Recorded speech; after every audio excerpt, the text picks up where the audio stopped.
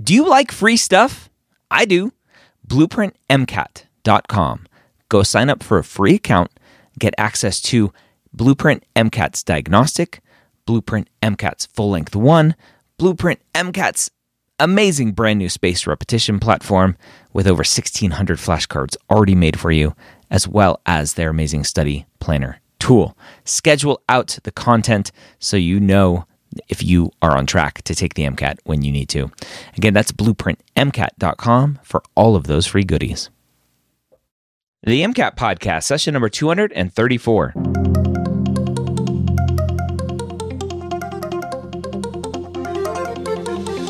A collaboration between the medical school headquarters and Blueprint MCAT. The MCAT Podcast is free MCAT prep to help you understand the MCAT, teach you how to break down questions, and give you the skills and confidence to get the score you want on your MCAT test day.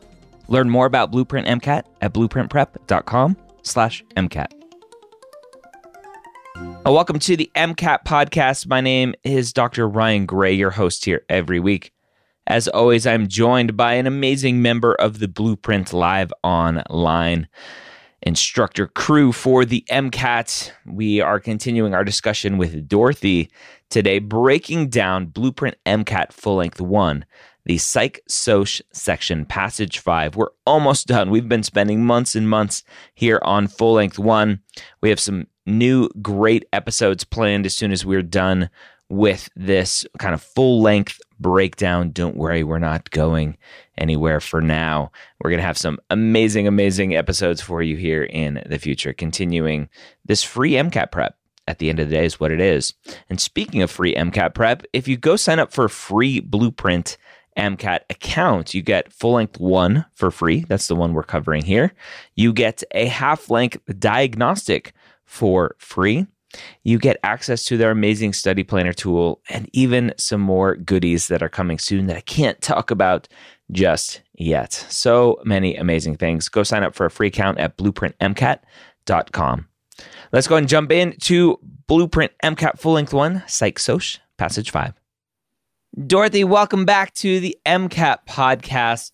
Last week, we crushed Passage 4 from the Psych Soc section of Blueprint MCAT Full-Length 1, which everyone can get for free at blueprintmcat.com. This week, diving into Passage 5. When you have a passage like last week, where it seemed like it's a little too easy, what happens with your kind of confidence and ego as you're going into the next passage? I mean, I would say that was probably a confidence booster. There are some little alarm bells. It's like, was that too easy? Did I fall for a trap somewhere? But sometimes it happens. They'll give you harder passages. They'll also give you some easier ones as well. And so being okay with that, as long as you are confident about, knowing those definitions, knowing how they apply in certain situations, you have no reason to second guess yourself. And so have some confidence in yourself. You've put in all the work by test day to get to that point. And so trust yourself, I think, and try not to second guess, because I think that's when things get a little slippery. Yeah. Usually it's the other extreme of you just get absolutely destroyed by a passage. How should students kind of move forward from that? Because potentially that was the test questions, right? The right. experimental questions that the AAMC puts on the test, and maybe that just destroyed you because they're new questions that the AAMC is trying, or maybe I don't know if it's new topics maybe that they're trying, or just different ways of wording things. How can a student shake that off? Yeah, I think with knowing that there are potentially test questions on the actual exam, that gives you a little bit of potential emotional buffer in saying like, okay, maybe that was really hard because it's not actually going to be on the test. And so I think it could kind of work both ways. It could either add to your stress or even potentially take away from your stress. But I think at the end of the day, you want to leave that exam feeling like you put in your best guesses, or at least your most educated guesses on every single question. So as long as you did that, cleanse your palate, move on. Don't let your past performance or performance on past passages affect the way that you perform moving forward. Love it. Yeah. All right. So as we continue today, jumping into full length 1 from Blueprint MCAT. Again, everyone can get the full length and access to this for free at blueprintmcat.com. We are continuing Psychos Passage 5. Let's go and jump right in. All right, Passage 5. Companion animals have been part of the human experience for millennia. Many pet owners report having very strong social bonds with their animals and view them as members of the family. Research suggests that pet ownership can provide health benefits by reducing stress and improving exercise habits. Ownership is also thought to enhance mental well-being through mechanisms such as increased perceived social support, strong emotional attachment, and subjective experiences of happiness. While this pro-pet evidence is robust, little is known about the physiological or neural substrates that underlie these relationships. So some of the wording is a little bit more complex here, but right off the bat, I'm thinking about what is this paragraph about? What is the subject here? What am I reading? So I would probably highlight companion animals because that seems to be the overarching subject here. And we're essentially talking about how animals can impact human experiences in terms of well-being, social bonds, and things like that. So I would probably also highlight, the provide health benefits, the strong social bonds piece as well. And then I'm noticing some keywords that might be ringing some psychosocial alarm bells in the last couple sentences. So that part about enhancing mental well-being through mechanisms such as increased perceived social support, strong emotional attachment, and subjective experiences of happiness. Probably all things I would highlight because those are descriptive things of what can actually happen with these social bonds that form between animals and humans. Okay. All right. Next paragraph. An experiment was conducted to investigate the possible physiological mechanisms of human-pet relationships. Research theorized that interaction with pets should increase positive affect, which results in activation of brain areas associated with reward and pleasure, as well as affecting changes in plasma hormone concentrations. 20 pet owners were recruited to participate in a series of pet-related tasks. The first step was completing a questionnaire about their pets outlined in Table 1. Next, participants were shown images of their pets while undergoing fMRI scans. Recent research suggests that the left side of the brain is in charge of processing positive emotion, so the anatomical location and size of the areas that showed relevant activation patterns were recorded in Table 2. Finally, mean arterial blood pressure and blood samples were collected before and after participants spent 20 minutes with their pets in the observation room, and those are outlined in Table 3. So quite a long paragraph talking about methods that were used in this particular experiment. So first off, I'm asking myself, what is this experiment testing? And so in that first sentence there, we see this experiment is investigating the possible physiological mechanisms of those human-pet relationships. So kind of highlighting that part. And then we can look at the different methods that were used. So they were looking at essentially activation of brain areas associated with reward and pleasure. And then they were also looking at plasma hormone concentration. So I'd probably highlight those two key components as well. And then with methods, I usually will just read through them. As long as I'm broadly familiar with what they are doing, then I can move on. I feel like usually, unless it's something like PCR or something that's really foundational, usually they won't ask too many in-depth questions about the methods themselves and be more focused on results and interpreting figures, looking at background information, things like that. And so here I'm noting that they did a questionnaire. They also did some fMRI looking at brain anatomy. And then they also looked at MAP, so our blood pressure and those blood samples for presumably hormone processing. Okay. All right. So looking at Table 1, we see participant characteristics. And again, we get a table with kind of frequency of certain things and also just some stats here. So we have 55% of our participants are female, so I assume 45% are male. We've got an average age, average time with pet, and we kind of have a breakdown of pet ownership. So whether they're owning dogs or cats or guinea pigs. I'm noticing that off the bat, pretty much all of these participants noted a pretty strong connection with their pet and indicated that their pet was a source of social support. So there's 93.4% for the former and 95.7% for the latter. Yep. Right. So again, this is kind of noting what information is in the table and then moving on. You can always come back for that information as needed.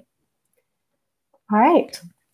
Table 2, fMRI brain activation patterns while viewing PET images. And so this is where we're talking about brain anatomy, what parts of the brain are activated. And I'm remembering from paragraph 2 that they said the left side of the brain is in charge of processing positive emotion. So it makes sense that a lot of these fMRI scans are done in the left hemisphere here. So you've got the amygdala, which is, of course, plays a role in processing emotional information. We've got the insula, which also does some emotional processing, or at least provides emotional input for decision making. We've got the substantia nigra and ventral tegmental area. So substantia nigra is all about dopamine production and reward and movement, things like that. And then the anterior cingulate cortex, which does a lot of cognitive functions, things like impulse control, emotion, decision making, things like that. So noting that we're working primarily in the left hemisphere, we do also have the right hemisphere for the substantia nigra and VTA there. And then we have activation area. So from this scale, I'm kind of assuming that a larger number here means higher activation levels. So 202 for the insula, 225 for the left anterior cingulate cortex. So kind of higher levels than you might expect. Although the substantia nigra seems to be a little bit variable there, with the left and right being pretty similar with 25 and 32 respectively. All right. And then we've got one more table. So this passage is really throwing all the tables at us. So table 3 shows measured changes following PET interaction, and we have a before and after. And I'm also noticing some asterisks here. And so if I follow that passage down, I'm seeing an asterisk which says that P is less than 0.01. So that is my statistical significance. And when an asterisk is provided, that means it's a statistically significant difference. So looking at my before and after, we have significance in all of those metrics. So mean arterial blood pressure goes down, cortisol goes down, and everything else goes up. So endorphins, oxytocin, prolactin, and dopamine. Yeah, noticing awesome. Those trends. I want a dog, but my wife is allergic. Darn it. Oh, shoot. Yeah. Do you have any other pets? No. I have 2 kids. They're kind of like pets. Okay. Hey, social support, bonding. Good for that. All right. So relatively short paragraphs here in the passage, and then some charts. And so hopefully a student is like, sweet, that was quicker to go through than normal. Yeah. And then we get to the questions, which I always think are going to be much harder because the passage seems too easy to look at. So question 23, which of the following is not a core component of emotion? All right, so it has nothing to do with the passage. It's just hey, what's emotion? A, physiological arousal. B, conditioned responses. C, expressive displays. Or D, subjective experiences.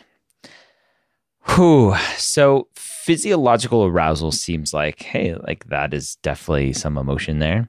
And I think the trick is going to be a core component of emotion. There's probably some strict definition. And I'm pretty sure there is, because I think I've seen it before, of a core component of emotion. So it's going to get me again here.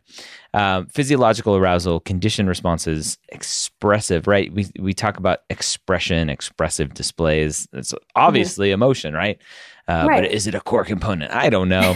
And then subjective experiences, again, like how you respond to something emotionally is obviously going to be dependent on your subjective experiences. So, but then the question is, how is that different than conditioned responses versus subjective experiences? So I'm going to go with B just because it seems like it stands out the most as not obvious. So yeah, you'd be right. That's what I'm going to go with. All right. Good. Yeah. Conditioned response is kind of the outlier here. So we often say like ABCs of emotion. So you've got your physiological arousal, which is the A. You got a behavioral component, and then you've got a cognitive component as well. So kind of ABCs, body, mind, action kind of thing as well. So the A, C, and D all fall under the core components, whereas conditioned response is kind of, you're thinking about operant conditioning or classical conditioning, where you are pairing a stimulus to an actual behavior. Yeah. All right. I'll take it. 24. Doing well. All right. So question 24, the results of the study support which of the following conclusions? And we've got A, interaction with companion animals leads to increased activity in the sympathetic nervous system. B, interaction with companion animals increases the release of hormones associated with social bonding and love. C, interaction with companion animals increases the release of hormones associated with stress. And then D, interaction with companion animals may help to treat depression by increasing the release of hormones associated with positive affect. So this is B, is super simple, straightforward answer, I'm pretty sure. So increased activity in the sympathetic nervous system would lead to increased blood pressure, not decreased blood pressure. So that one goes out the window. Answer choice C increases the release of hormones associated with stress. We know that cortisol is the stress hormone. That goes down, so that's not right. D, we can't make that conclusion about depression. That's too broad of a statement that's just not covered here. We could potentially go, oh yeah, like if you dopamine and depression and whatever, but that's not what this study is looking at. So it has to be B. It is B. Yep. I think if I'm looking at the percentages, D seems to be the most tempting answer for most students. And I can see why. The trend is there, but the evidence to support this particular, that we could have a potential treatment is just a step too far. Yeah. So going back, I loved how you said it a couple episodes ago when we were just introducing you. Those 5 common reasons for an answer choice to be wrong. We talked about too extreme, right? Yep. Too narrow or too broad. Just minor details that are wrong. And then what was the 5th one there? Just irrelevant. Out of scope. Yeah. And so would this be an out of scope one, or is this one a too broad one? I think I would probably classify this as an out of scope one. It kind of takes something that was sort of in the passage and takes it a little bit too far. So it kind of extrapolates beyond the scope of the passage. Yeah. But we're noticing wrong answer patterns, and we can kind of classify it either way depending on why you're looking at that answer choice. Yeah. So again, what I hope that students are taking away from this as they're watching this or listening to this, like I haven't touched this material in 20 years, but I am getting to the right answer because I can read and because I'm using the critical thinking that I've learned over time doing the MCAT podcast that all of the Blueprint instructors have taught me on how to look for these answers, right? It's just straightforward answer here. And it's not to say, look at me, I'm awesome. It's to say, like, you can do this without knowing anything, just with some critical thinking. If you read the passage well and thoroughly and, use your highlighter to your advantage to really process the information that's there, you can actually get really far, especially since these are passage-based questions. Yeah. You can get pretty far just with critical thinking and reasoning through all of the different answer choices. I love it. All right, it's question 25. Let's see if we can continue this trend. The information in table 2, so I'll scroll to that real quick, provides support for which of the following concepts? All right, here's an out of scope. I feel an out of scope question or answer coming. A, lateralization of negative emotion to the right hemisphere. B, important role of the hippocampus in emotion processing. C, increased activation in the right hemisphere during emotional experiences. Or D, lateralization of positive emotion to the left hemisphere. So this one's a weird question because we were already told, and we didn't highlight it, but it was, where is it here?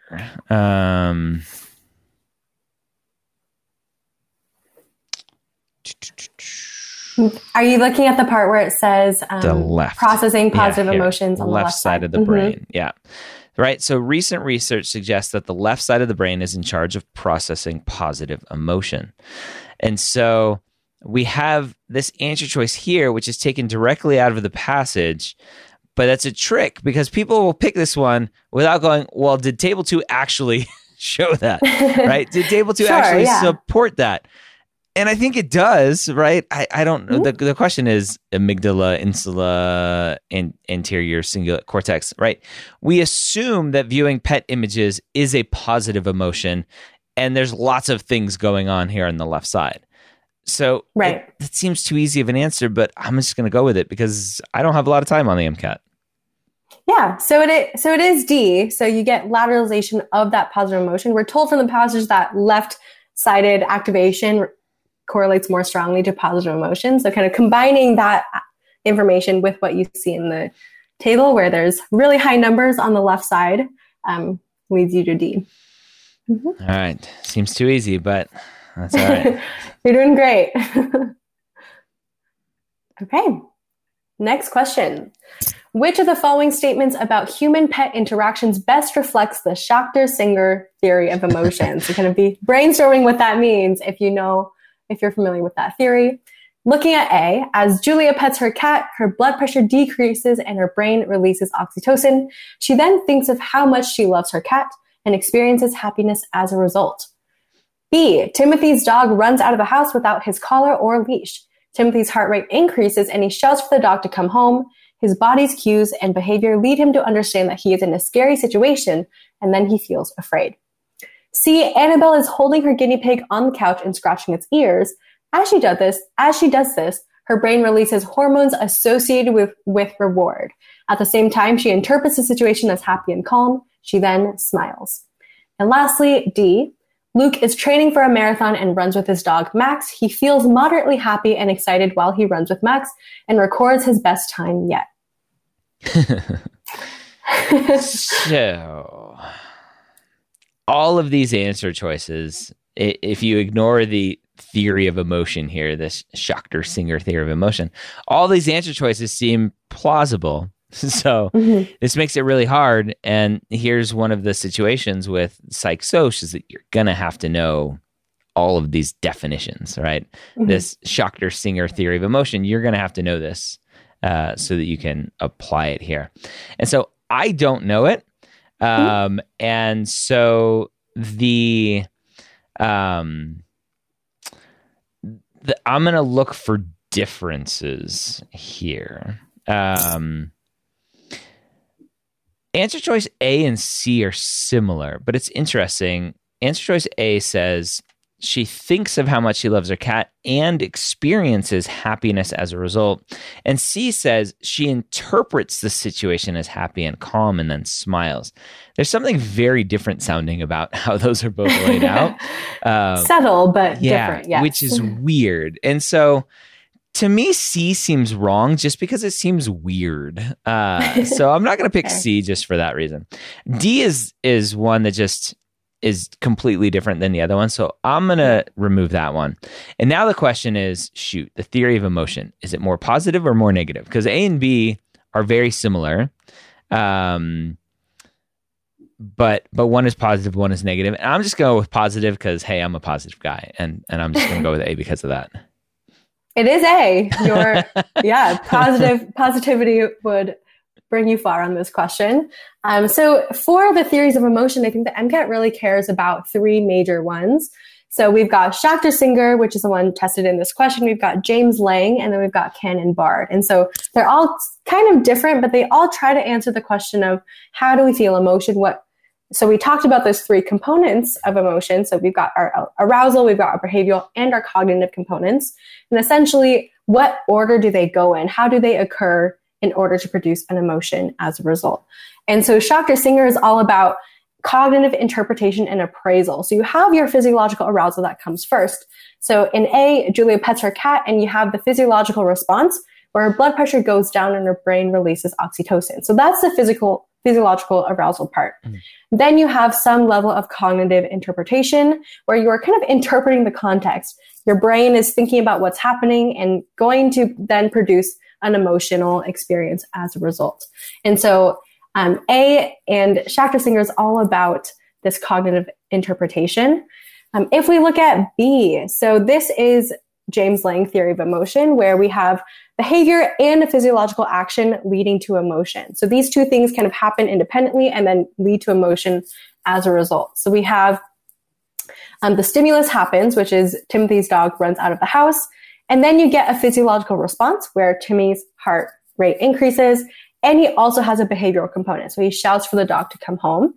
And then those things those two things together will then help Timothy interpret his emotions. Oh, this is scary, before he actually starts to feel scared.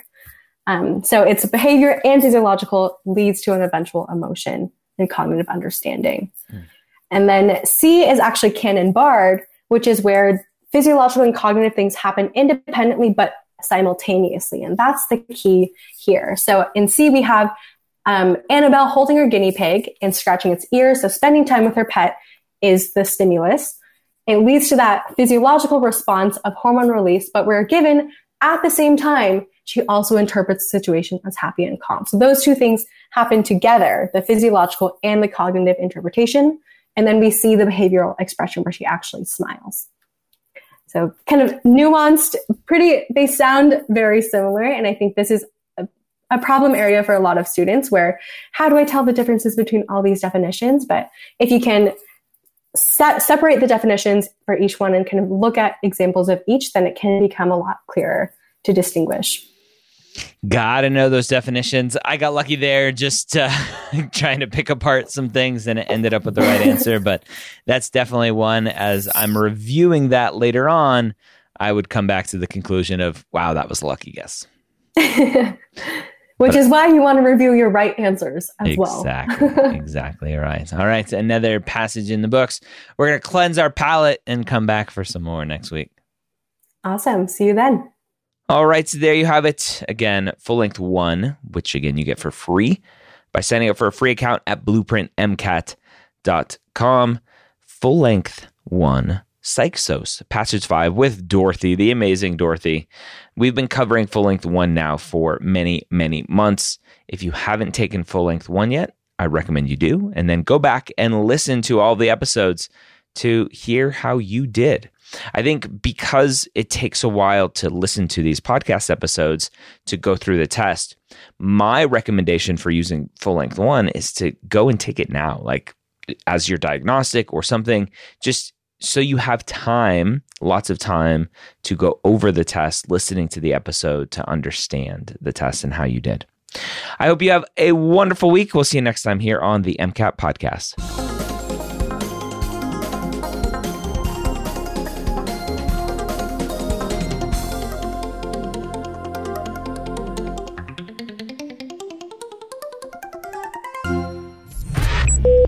This is MedEd Media.